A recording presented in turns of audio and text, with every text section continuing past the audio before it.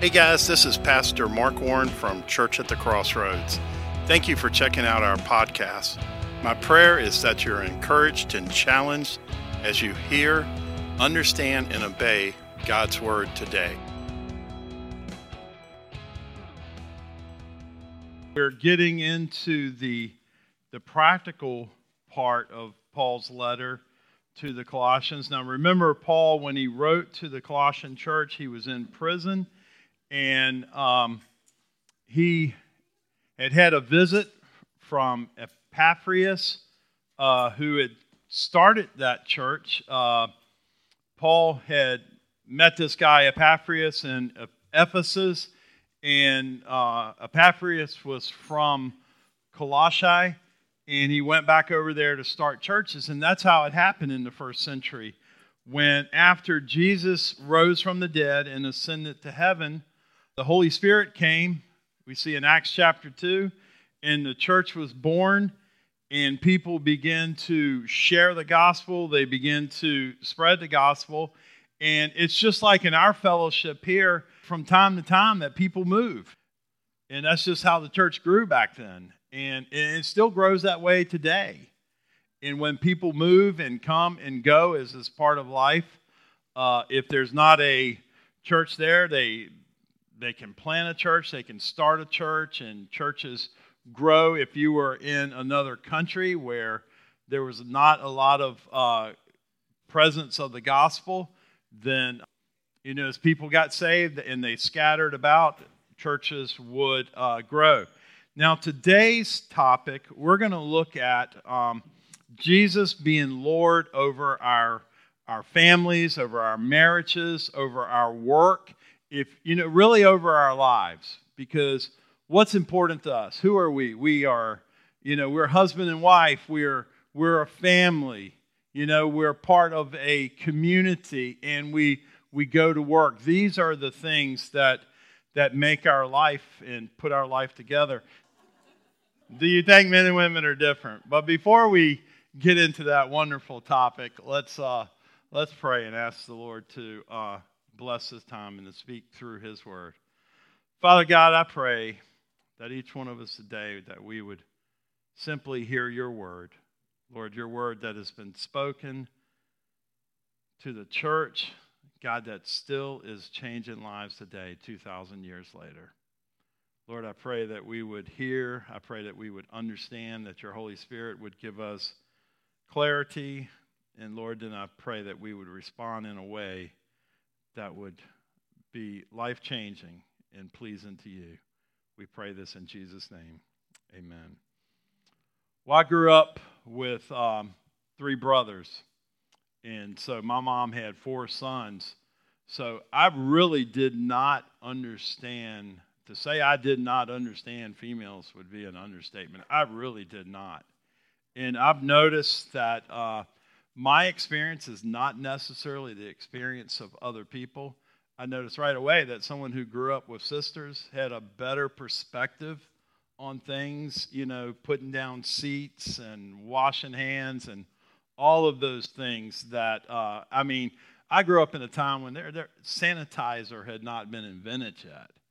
And we were, not only did we drink from the hose, we did a lot of things that are just a little different. And we're, men and women are different. And being married for almost 20 years now, I've realized that, and just listening to people and talking about things. And one thing that I've noticed is that as men, we tend to compartmentalize things. And this is common knowledge to a lot of you. You realize that. But I think sometimes what happens is that can carry over to our spiritual life, where it's just amazing. And I experienced this the first time I had lunch with a friend of mine many years ago. It was probably 15 years ago. And I knew that he was having an affair. I knew that he was doing things that were absolutely ungodly and unholy.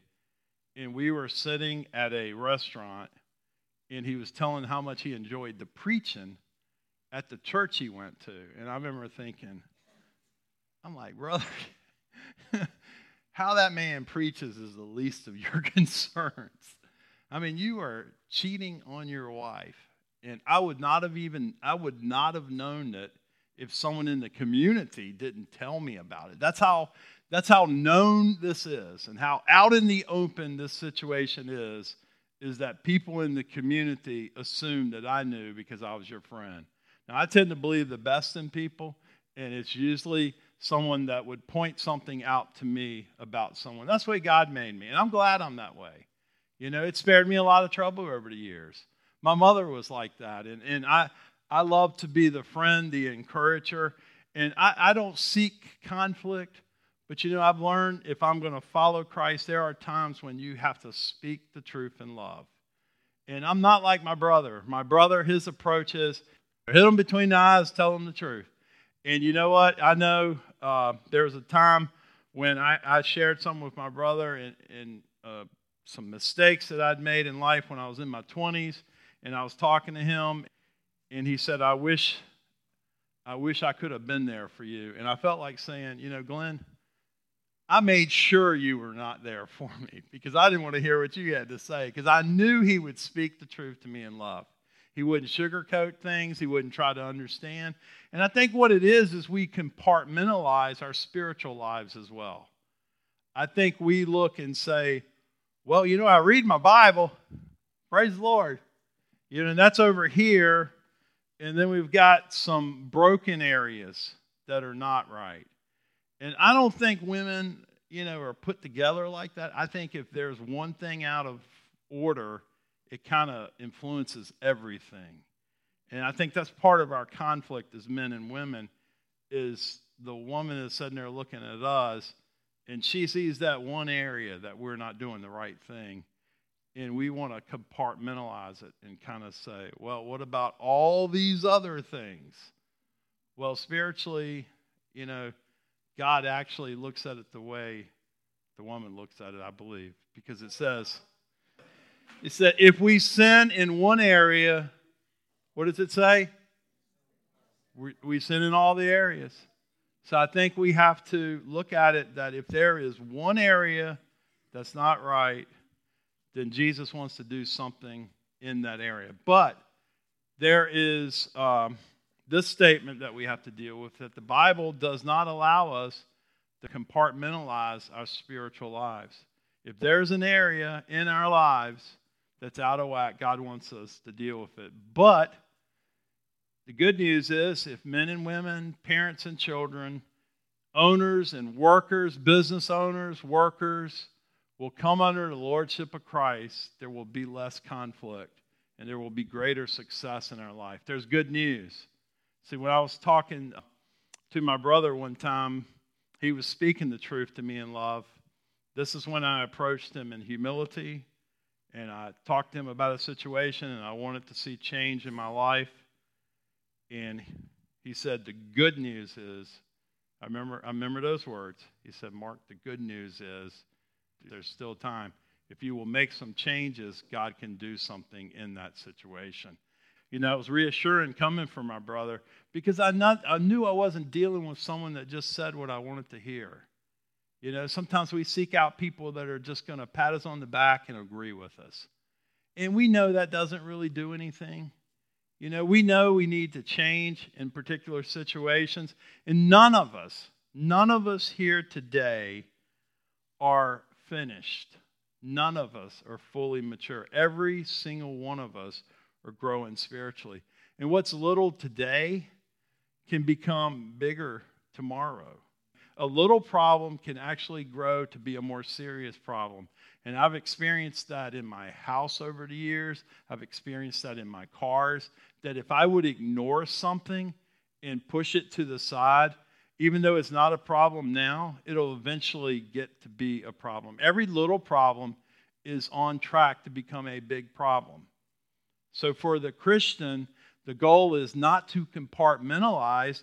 The goal is when you are aware and someone tells you, and you're getting that feedback that makes you uncomfortable, that makes you defensive, when things are coming to your attention that you have to deal with, not to brush it to the side, not to look at the 30 things that are going right, but to realize that God in His sovereignty has brought an area to your attention that if you ignore it, it will become more serious.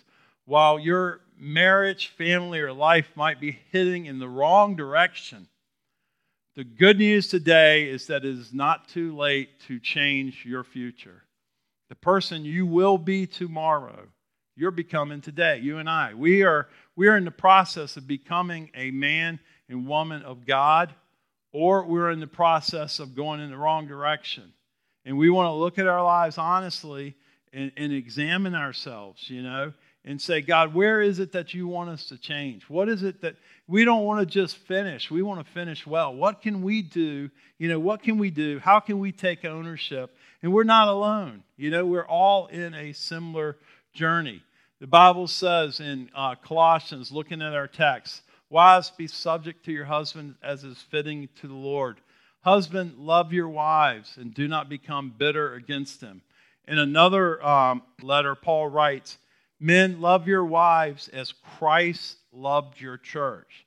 Now, rather than get into the details of these verses, we're going to look at it from a broad perspective that God has called every man and woman, every child, every relationship, every business owner, every worker, because when the Bible talks about slaves and servants, in that context, these were people who, not the type of slavery that we had in our country, but it was more of people who were politically captured and they worked for someone. And these people in the Bible actually were able to work and earn their freedom. So Paul didn't say, go run away from your situation. He said to work as unto the Lord.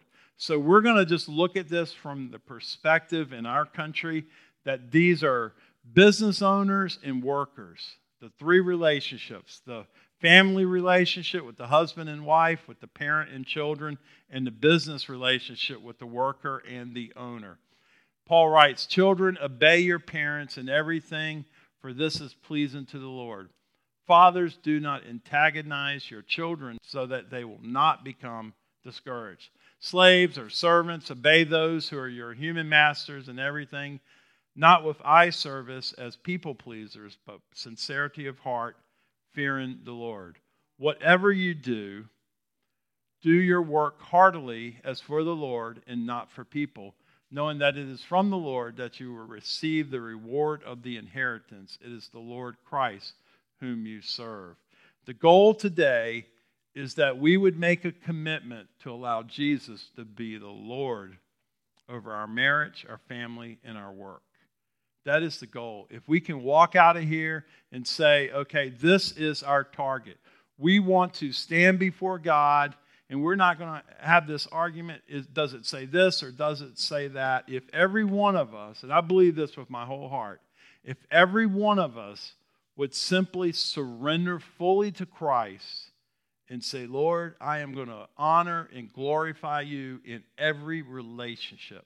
My relationship with my spouse, my relationship with my children, and my relationship with my work. I'm going to honor you and glorify you in that God would do a supernatural miracle in us.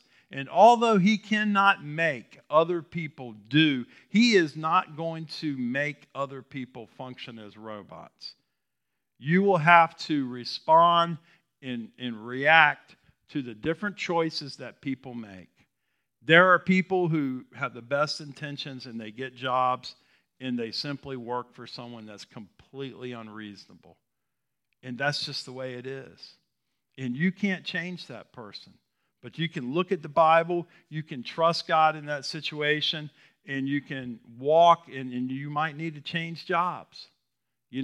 And when we are in the process of raising children, there's no parent in here that's perfect. You might have a parent who made some bad choices, and those choices might have affected you, but you still, at this point and at this time, you can say, you know what, I'm going to surrender my life fully to Christ, and God's going to heal those broken areas, and by God's grace, I'm going to grow up and be a phenomenal parent for Jesus. I've seen people, I've taught school and had several people, way back in the 80s when I first started teaching. I've seen people who came from broken homes, who I listened to the young people talk about their parents, and I knew their parents were making bad choices. And I look at them on Facebook, and I might talk to them over the phone, in all these years, and I've seen young men become incredible fathers. I had one young man that I taught. He was such a slack student. I spent so much time trying to beg teachers to let him play in a football game and not count that D or F that he made because he was so lazy. And I used to get on him, and we would talk about it. He slipped by school, barely passed. And then when he was like 18 or 19, he married really young, but he married a phenomenal believer, someone who loved the Lord and challenged him to go to the next level. And when he made up his mind that he was going to change, he did it with his whole heart. And God has done tremendous things. And I look at his two children and I see he puts on Facebook things like, I wasn't a great student, but by God's grace, my children were honor students. God turned his weakness into strength. His son was academic. His daughter was a scholar. Your past doesn't have to equal your future. And my situation today does not condemn me to a certain life. My situation today is changed by this factor that God is a God of miracles. And God can change people, and God can help you and I grow to become the person that he's called you to be. I want to be more than what I can think of. I want to be what God sees and wants for my future. I want to be surrendered to him so I can follow and obey him and arrive at the destination that he has, which is far better than anything I could conceive of. Why is it difficult for men and women to get along? Why do we believe it's so difficult for men and women to get along? Well, Adam and Eve were the first dysfunctional family. And I don't think we can have that discussion without going back to the garden. We were born as sinners. And without Christ, we are prideful and selfish. Pride was the sin of Adam and Eve. They thought that they could do it their own way. And they chose their path. And as a result, you and I were born into a fallen world. And Christ came to restore what was lost in the garden. So when we have problems and we have challenges, I think if you talked to any couple in this room, they would talk about some of the challenges of a relationship. If you talk to any of our children, if you talk to any of our parents, I think they would say that there's been conflict. I like to, look back and think of my childhood as never having an argument with my parents, but that's not the reality. As I think about it and as my memory comes back to me, there were times when I was stubborn, I was rebellious, I was sneaky.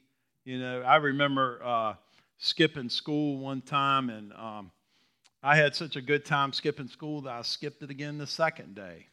And what made it worse is, and when I got caught, this is what made my parents so angry at me, is I said, I need more food. I didn't have enough food today. So my mom prepared even more food. And she said, you not only skipped school and lied, you deceived me. And they were so mad because you know what? We are fallen. And then I remember one Christmas when my older brother confessed that when he was about 15 years old, and somehow he said that he fell off of his bike and landed on the hot tar and ended up with second-degree burns. So they took him to the emergency room, and the doctor was like, how in the world did you burn your hands like that from falling off of a bike? My brother kept a straight face, looked him right in the eye, and said, well, the tar was really hot. When he got older, one Christmas he said, I need to confess that I made that story up. And I'm like, wow, this is really going to be cool. I was like, wow. And my dad goes, well, what happened? What actually happened? He said, well, I made some gunpowder and it blew up. And he didn't want to admit that. So we make mistakes. We're not perfect. You know, we make mistakes as men and women, as parents. We made mistakes as children. So it's not a surprise. I remember one time I was sharing with my brother about a challenge that I was having, and he said, have you thought of talking to Mr. Hamilton? Mr. Hamilton was our pastor growing up. And I said, I don't want that man to know I'm struggling like this. He said, Mark, go to him. He'll be glad you came. You know he loves you and cares about you. Why would you go to someone that you barely know? When we realize that we're making a mistake and when we are to the point where, God, I just don't know what to do. I don't know how to fix this. If we will go to those that care about us and go to God, He will be glad we came because He loves us. He realizes that we're human. He realizes that we're not perfect. And let me just say, it's not in the text, but let me just make the comment. If you're observing these things and you see people struggling with things, please pray for them and try to encourage them and not talk about them. Please try to make an atmosphere where we don't act like somebody has the plague when they do the same things we've done or that other people are doing. You know, people, just because we're in church does not make, you know what, church people do everything that people out in the world do. Amen? We don't come in here and become perfect. We come in here with the same problems. The difference is that we believe that Jesus is the Son of God, that He rose from the dead, that He died on the cross for our sins, and our hope is in Christ. And by following and obeying Him, that we can become more like Him. But even when we get to the end of our lives and some sinner comes to us who looks at us with a lot of respect and admits to us a weakness, we're not going to say, oh, what's wrong with you? But we're going to say, look, I can identify. I am a sinner like you. God loves you. Let me pray for you. Let me help you. Let me encourage you. Because that is the nature of the grace, forgiveness, redemption. This is a place of mercy, grace, compassion, love, forgiveness, hope, second chances.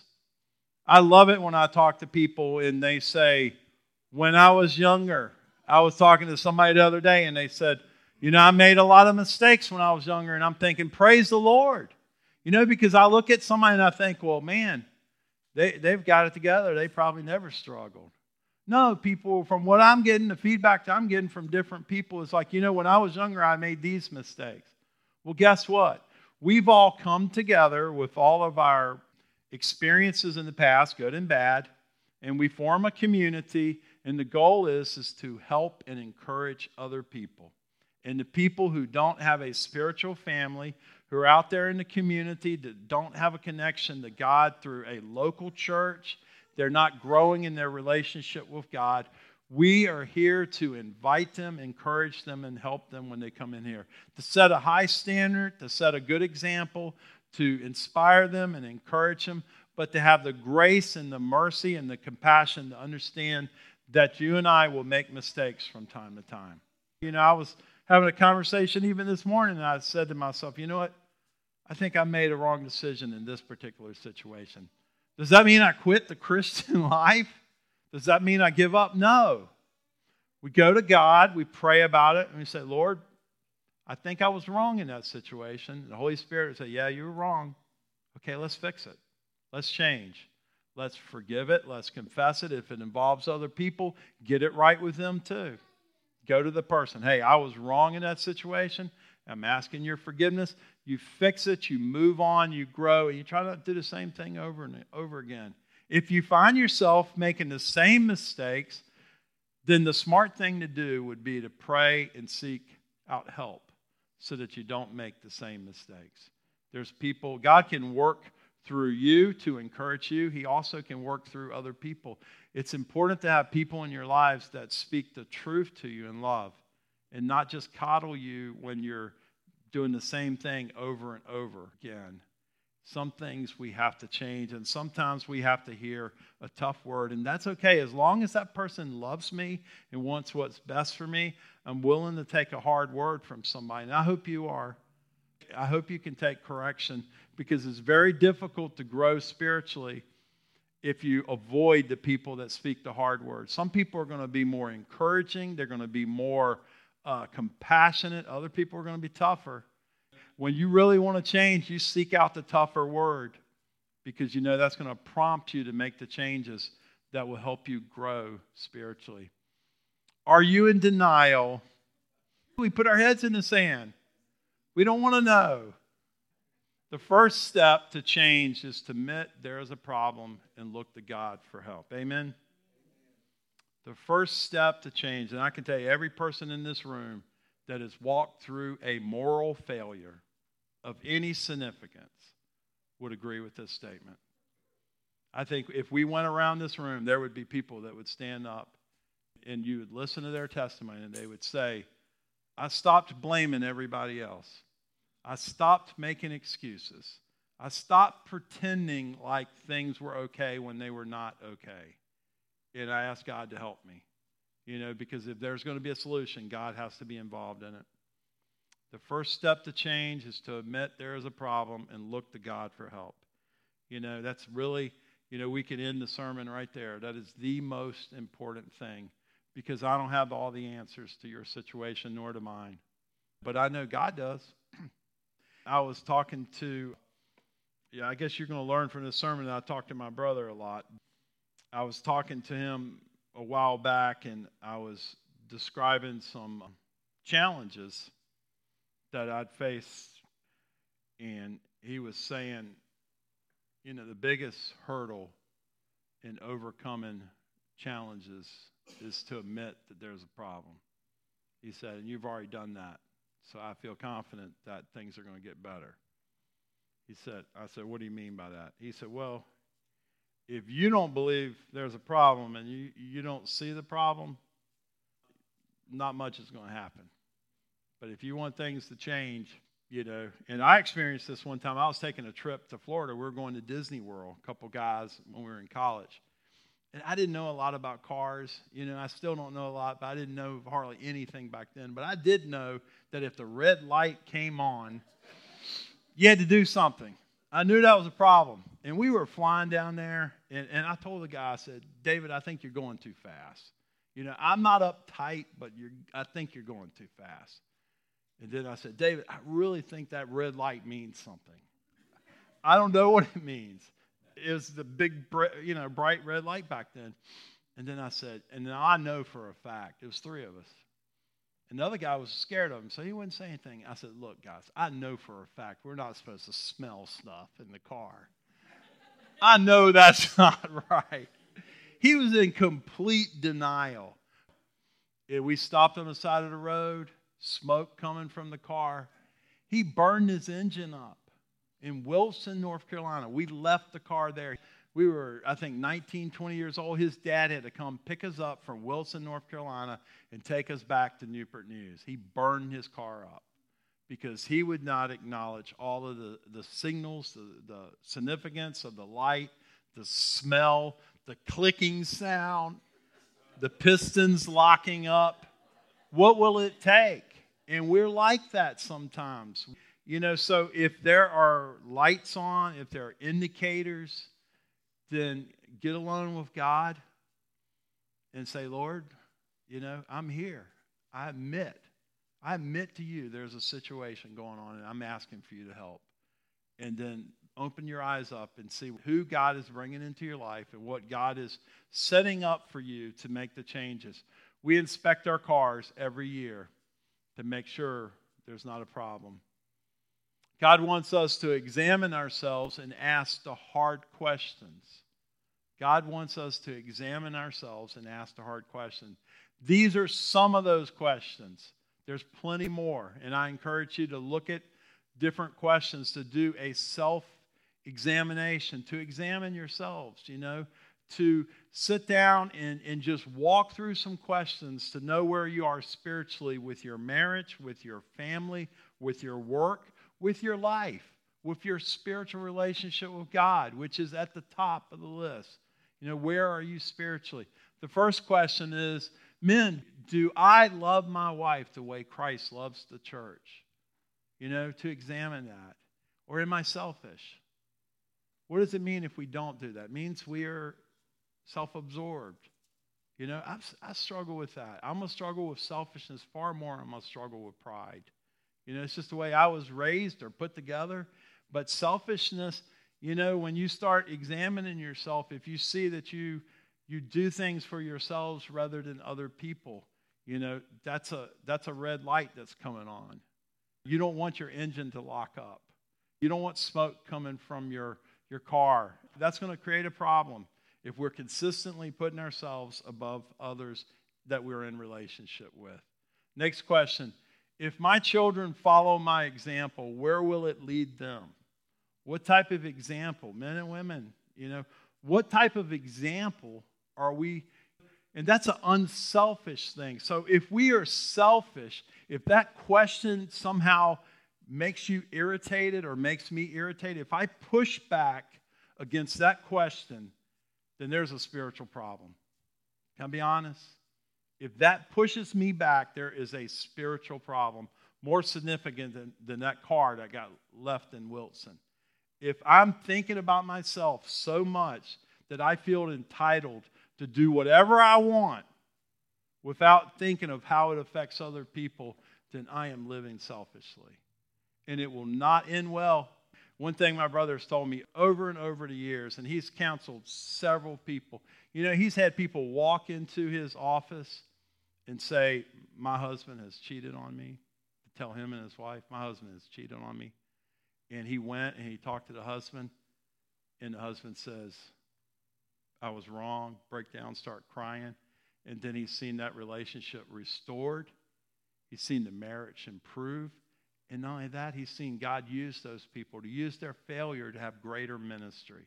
He's seen the worst of problems. And one thing he's always told me is as you get older, problems don't get better, they get worse. We become more selfish. If it's a little problem, maybe you drank a little bit, maybe you drink a little bit more. As you get older, if you don't deal with it, you will go down a path. I've seen people have a little problem, it became bigger and bigger because things get more intense. But if we will deal with them, that's the good news. If we will stop ignoring our own issues, our selfishness, the demons that we are fighting, if we will stop ignoring them and surrender them to the Lord and see church as a place to get corrected, not as a place to be affirmed even when we're making bad decisions. Why would we want to do that? Why would we want to come and say, well, I'm going to go to church and I want them to praise me and encourage me and I want to do whatever I want? That's ungodly. It's not good for you, nor for me. We need to be corrected. We need to be taught the Word of God. We need to hear a higher standard, a better standard. We need to focus on Christ, not the lowest common denominator of behavior. We need to be seeking and pursuing Him with love and mercy and grace and compassion and encouragement, but not with our heads into the sand when we are people that we say we love are making bad choices over and over again. We need to say as a church, as a group of believers, we're committed to the lordship of Christ in every area of our lives. And we're open to sit down and say to our wives or our children, hey, look at me. Do you see something that does not honor God or something that is hurting you? I want to deal with it. I'm man enough to deal with it. I'm not going to say, oh no, affirm me, tell me I'm okay. No, knock me between the eyes. I want to take it so that I can change. Because I don't want to live my life doing the same things that are not working. Amen? I want to make changes.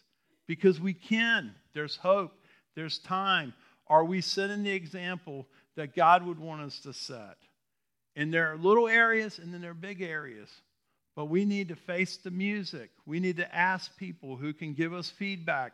We need to go into the car inspection place and let them look at the car, because if the light is out in the back, I don't want to get a ticket. We need to be that way spiritually. If we ignore it, it can get worse. Do our work as unto the Lord? Do you see your job and your work as an opportunity to serve God and to please Him? Is Jesus Lord of all my relationships? What would the people who know me the best say about my relationship with Christ or my relationship with them? What would the people who know me best say about my relationship? What I encourage you to do, heart-to-heart talk here, is ask that question this week. Sit down with the people you know and love. Sit down with someone. If you're single, sit down with, a parent or a brother, sister, or someone. Sit down with someone that can give you an honest answer. Maybe a few of them. And write down what they say. Put it down. Find out, what do they see? What do they see as my strengths and weaknesses? And say, you know what, I'm not going to take it personal. I'm not going to push back and get defensive. I'm just going to say, okay, that's where I'm at. And then take it to Jesus and say, Jesus, help me. Help me in that area. And allow the Holy Spirit to just work in you and change those areas. And say, you know what? Guess what? You're as loved when you do that. You're loved. You couldn't be more perfect in His sight. You're created in Christ Jesus. You have the righteousness of Christ. Your Heavenly Father loves you just the way you are. But He wants you to change and grow. And He's willing to help you do that. But you can't do it if you don't know what you need to change or ask Him for. Find out where the issues are with people who love you. I'm not saying put your business out there.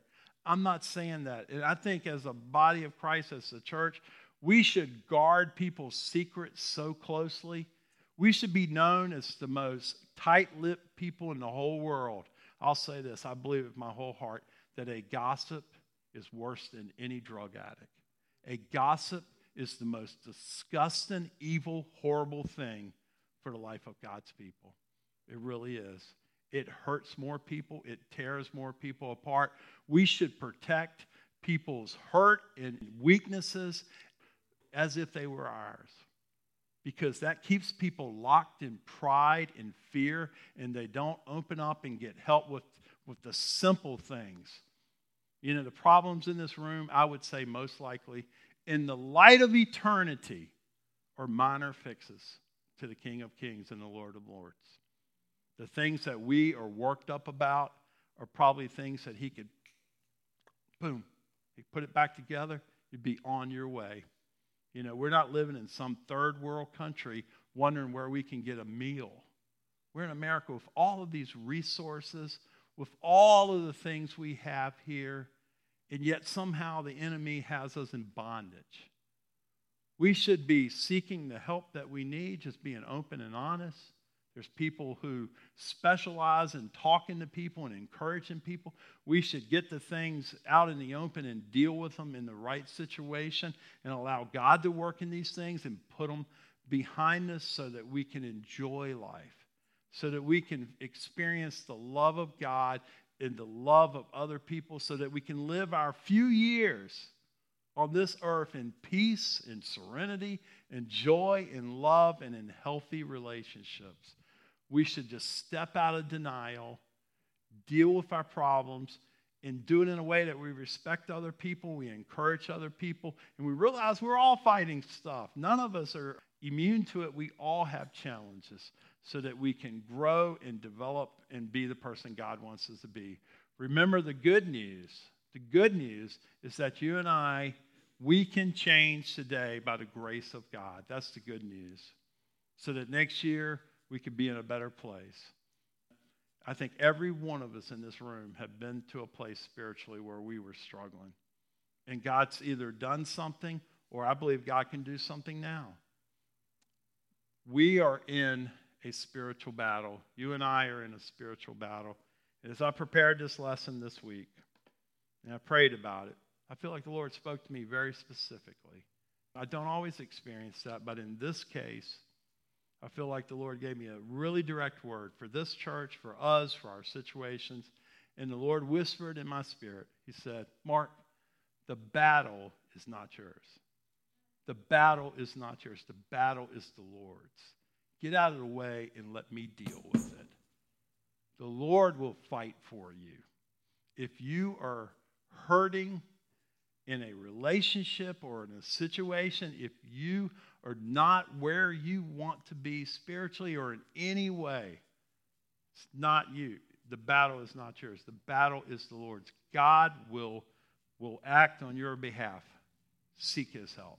Seek his help, because the battle belongs to the Lord. When Christ died on the cross, he paid for every sin. He paid for everything. So the battle is the Lord's. And God can do great things. God can do great things here as a church. And what I encourage you to do, just to summarize, is to step out of denial, ask God for help, allow God to help you. If anybody here at the church can help you, seek out their help as well. We're here to do it together, and as we do it together and as we grow together, we're all committed to be as private and as confidential and as respectful as we can about the circumstances, because that's what we would want to be treated.